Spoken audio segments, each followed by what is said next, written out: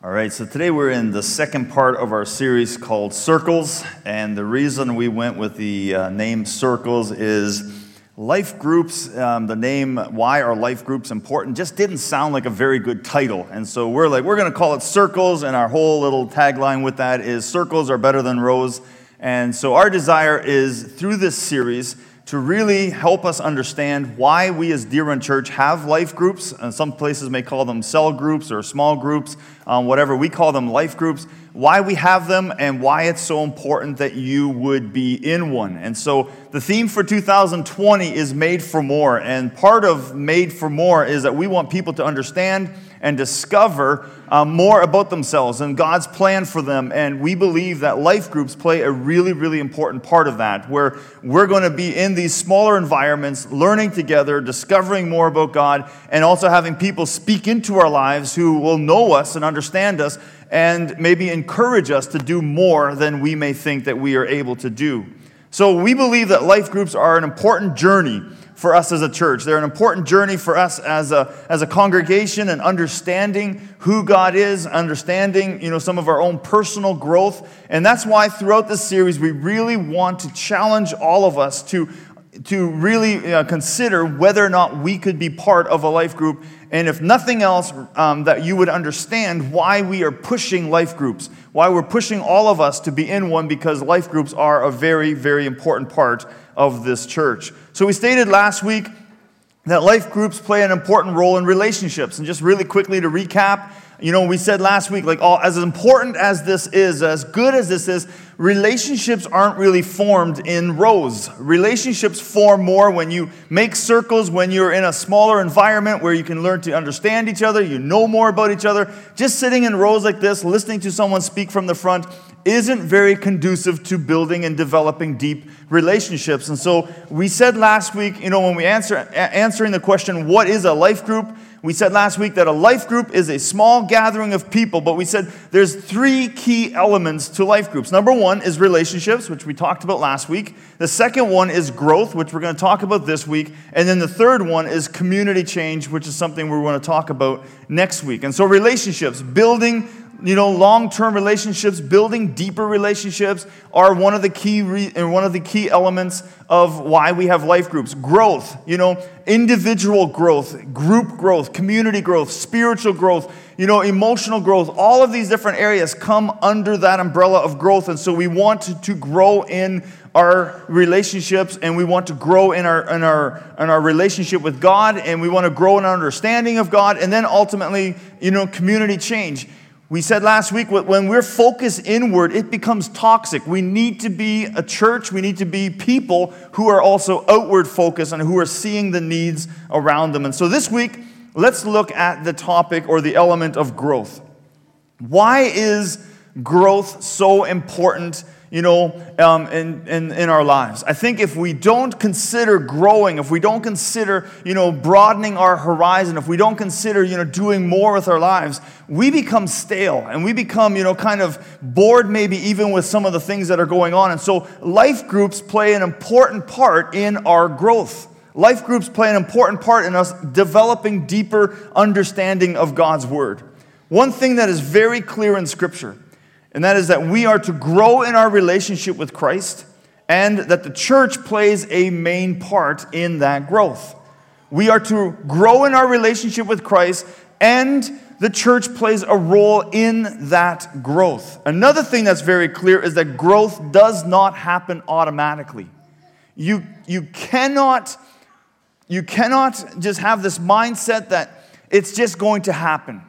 If I come to church once a week and if I listen to a sermon for 1 hour, if I just sort of go through, that motion, it's going to happen whether I make an effort in it or not. Growth needs to happen, but it does not happen automatically. It requires time, it requires accountability, and it requires a place for us to flush out ideas. And this is where some of you kind of get uncomfortable because when you're not sure about, maybe a biblical principle or a truth or something like that, and then you're like, man, I don't know if I see it quite that way, but the majority of people maybe see it that way. And so you're like, I don't want to be that controversial one. I don't want to be the one that doesn't understand. I'm embarrassed that I'm the one who doesn't get it. But it's a growth. Part of growth is flushing out those ideas. Is this what it means? Or am I understanding this properly? Or what do the rest of you feel about this? Or however those questions may be. So it's very, very important that growth happens within life groups where something that maybe you don't fully understand, that you are able to flush that out.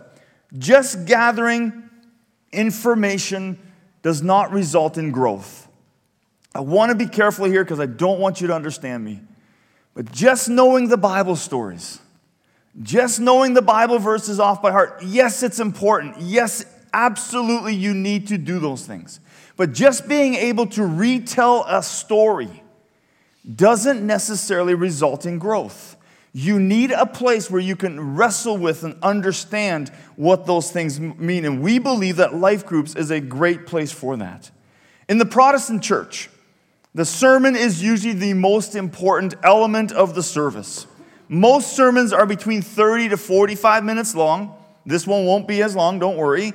But most of them are between 30 and 45 minutes long. There is a lot of debate on whether or not sermons are effective.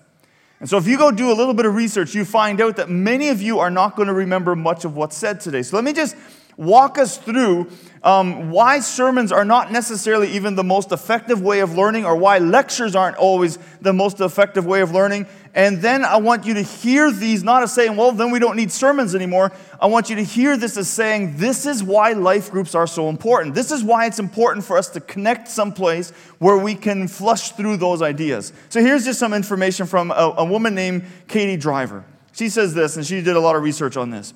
Adults retain 90% of what they learn if they teach it to someone else and have immediate application of what they learn.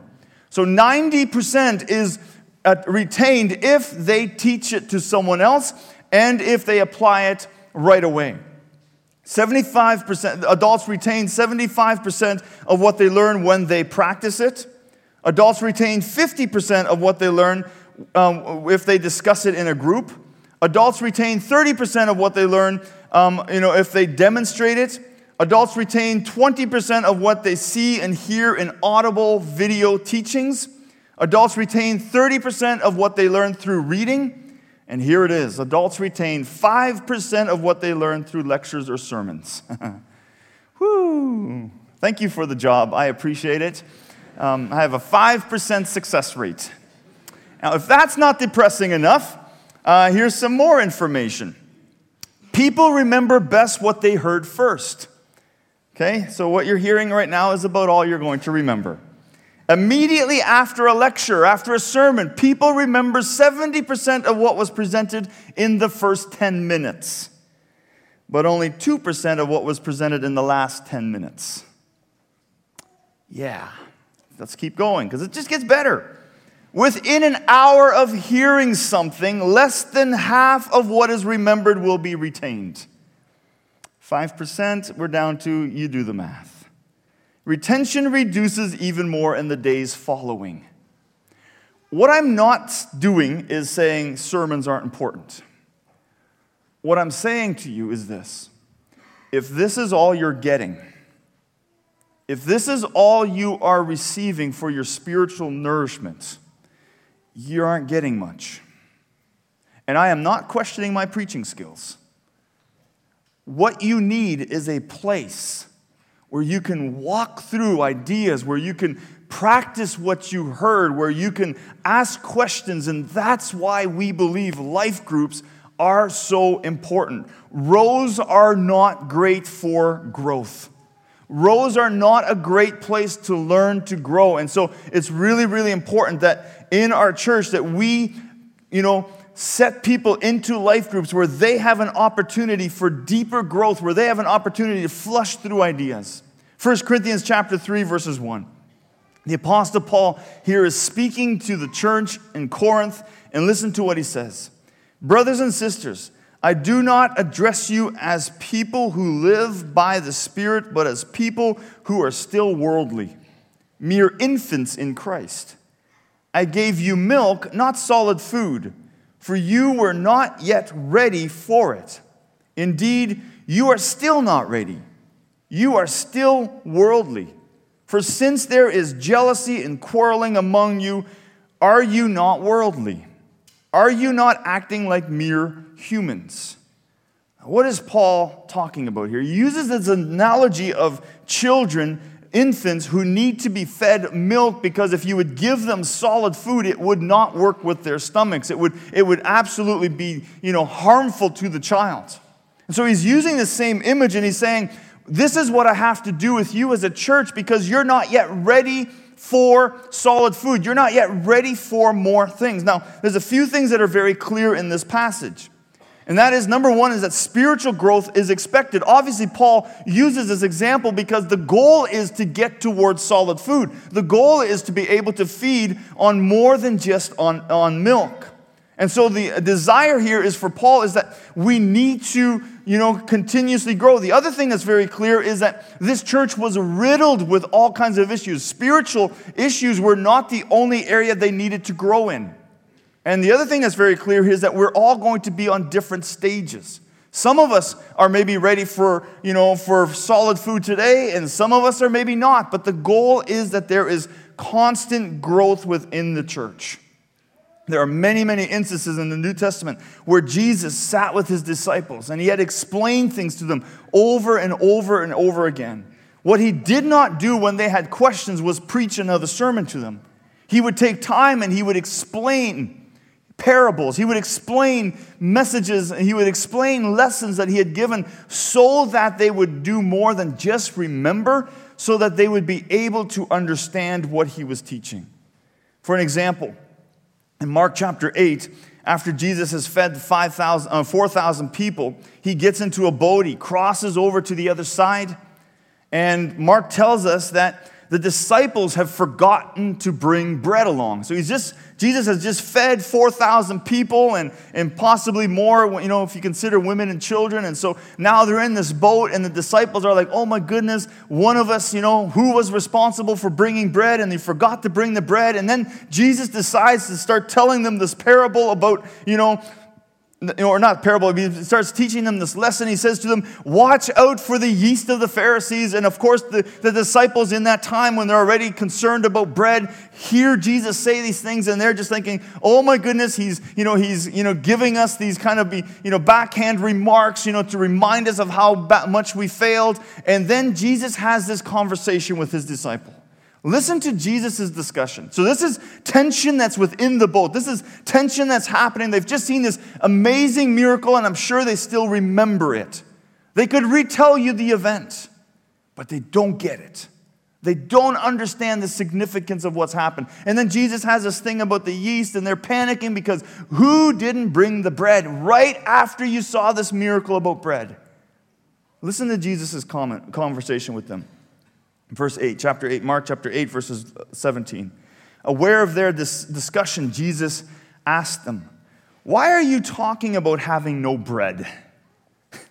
Think about that for a moment. Why are we having issues about bread? Do you still not see or understand? Are your hearts hardened? Do you have eyes but fail to see? Do you have ears but fail to hear? And don't you understand? I'm sure at that moment they're kind of like, no, we don't. What are you talking about? So he gets it. He's like kind of looking at them saying, just look at the experience that you just had. Don't you get it, guys?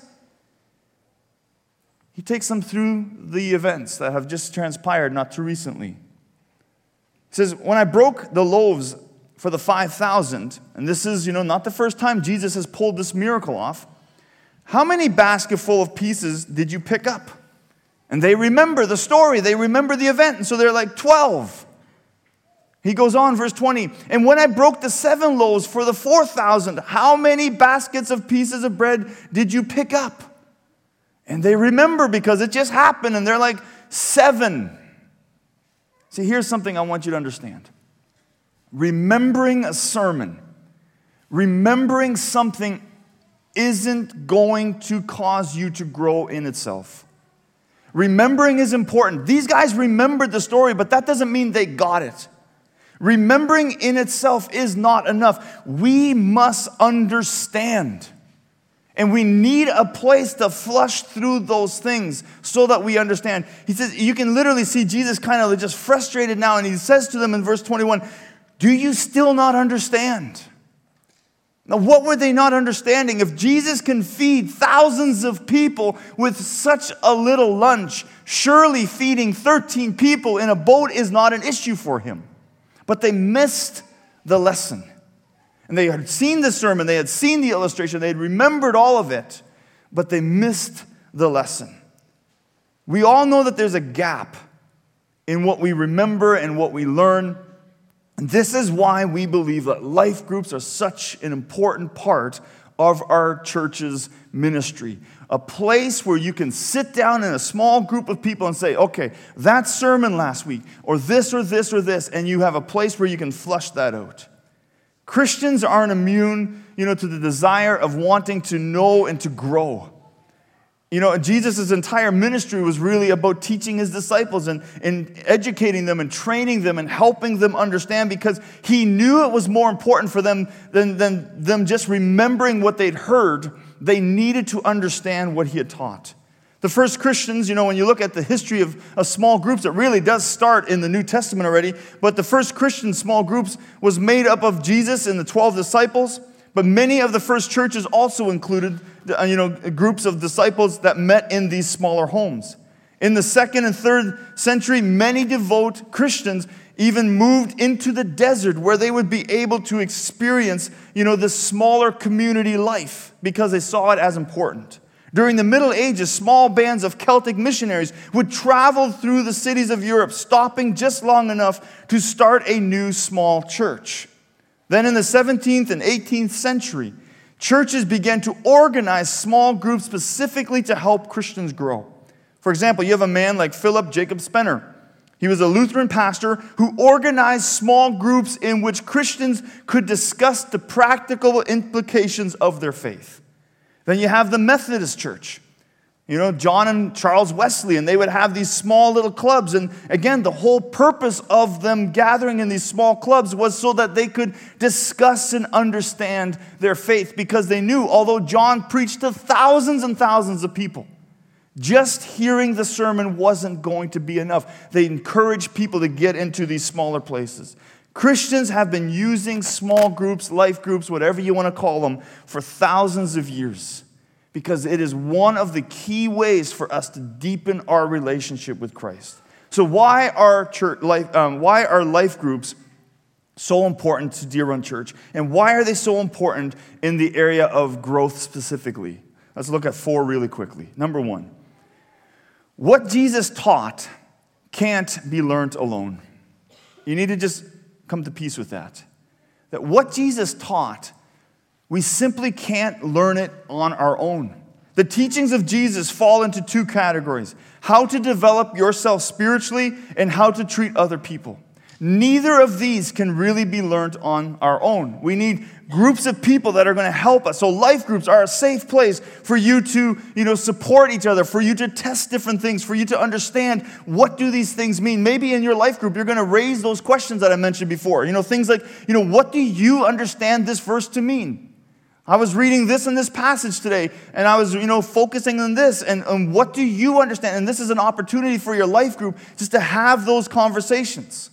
Some of you may be experiencing a promotion, and you're wrestling with, well, what does this mean for my family? What does this mean for my life? What do you think is the right thing for me to do? And again, life group can be that place where you can pray together, you can encourage each other, you can try as a group to understand the teachings of Jesus and how they apply into your lives. Number 2, support encourages change. So life groups help growth because, when you have support around you, it encourages change. We each have hurtful, immature, and even dangerous behaviors that need to change in our lives. And change is one of the things that Jesus requires of us. That when we give our lives to Jesus, we are to change our behavior, our method of living, how we live, what's important to us. All those things need to change.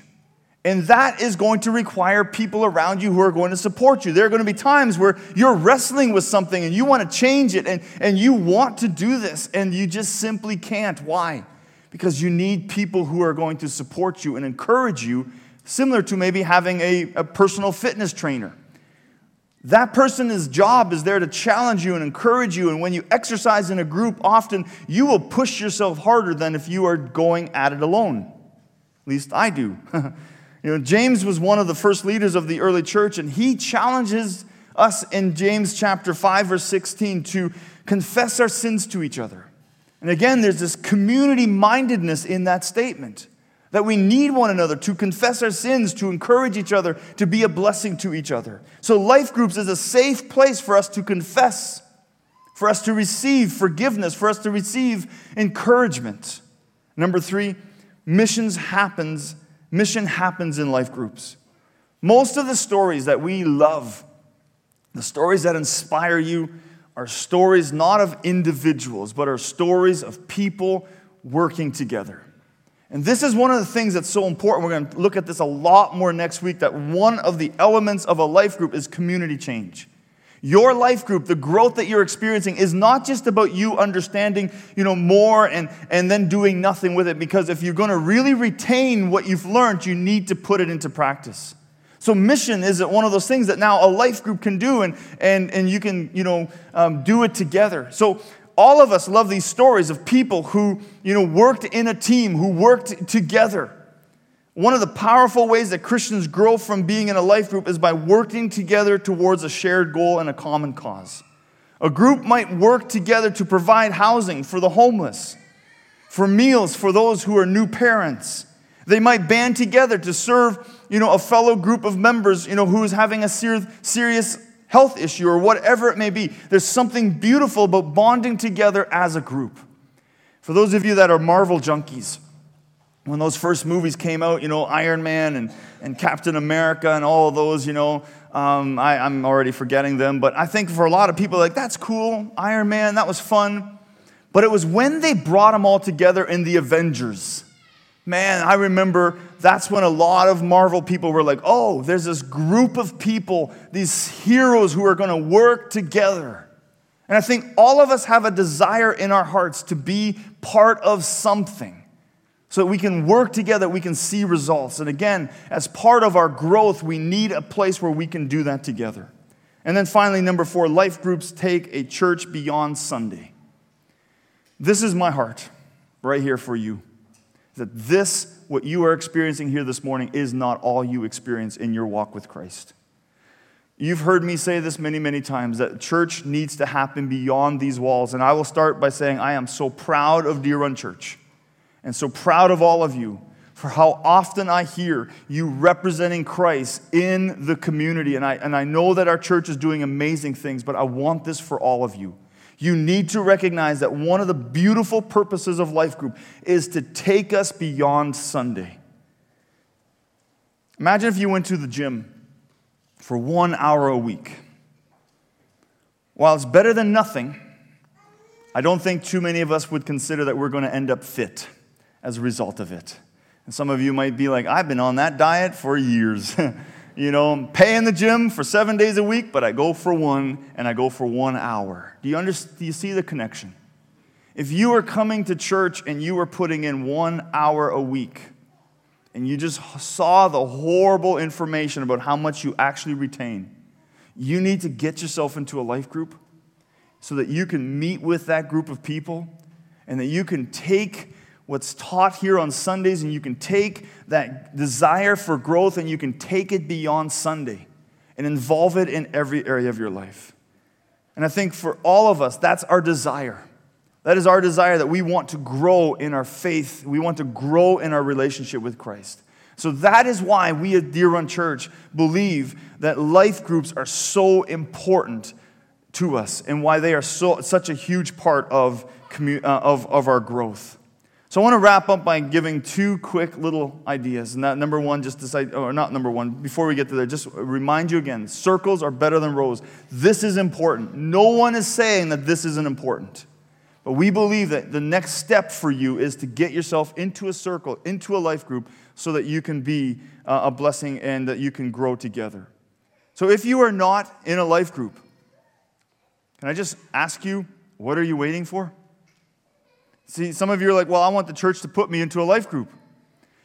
Well, I'll just give you a very quick little history of how we started life groups at this church. We gathered a bunch of people, and we explained the purpose of life groups, and then we said to those people, find yourself leaders, get yourself together, and groups formed rather automatically, or you know, what's the word I'm looking for? Organically. And it was beautiful. And we believe that that can happen again. And so that's one. We are putting pressure on those of you that are not in life groups to consider starting one, to leading one. And then the second thing, and this is, there's some pushback, and I get it. Some of you are like, we've just developed good connections and we've just developed friendship. If you are currently in a life group, we are just simply asking that every life group consider having the conversation to multiply. To look at your life group and say, what we have is great. But I wonder if maybe we could multiply our group so that more people could be invited in. That's a conversation we're just asking you to have. Why? Because we believe that life groups play an important role in the growth of every single one of us, and we want to see it extended to more people. So if you're here and you're listening and you're like, man, that's good. I want to grow in my relationship. I want to grow in the rest of my life, in different areas of my life. I trust that you would consider joining a life group. You can go visit the booth in the hallway, and there will be someone there to talk to you. And so let me close in a word of prayer, and then you are dismissed. Father God, I pray that this morning the words that are said would resonate, and that people would take time to really process for themselves, what is their plan for growth?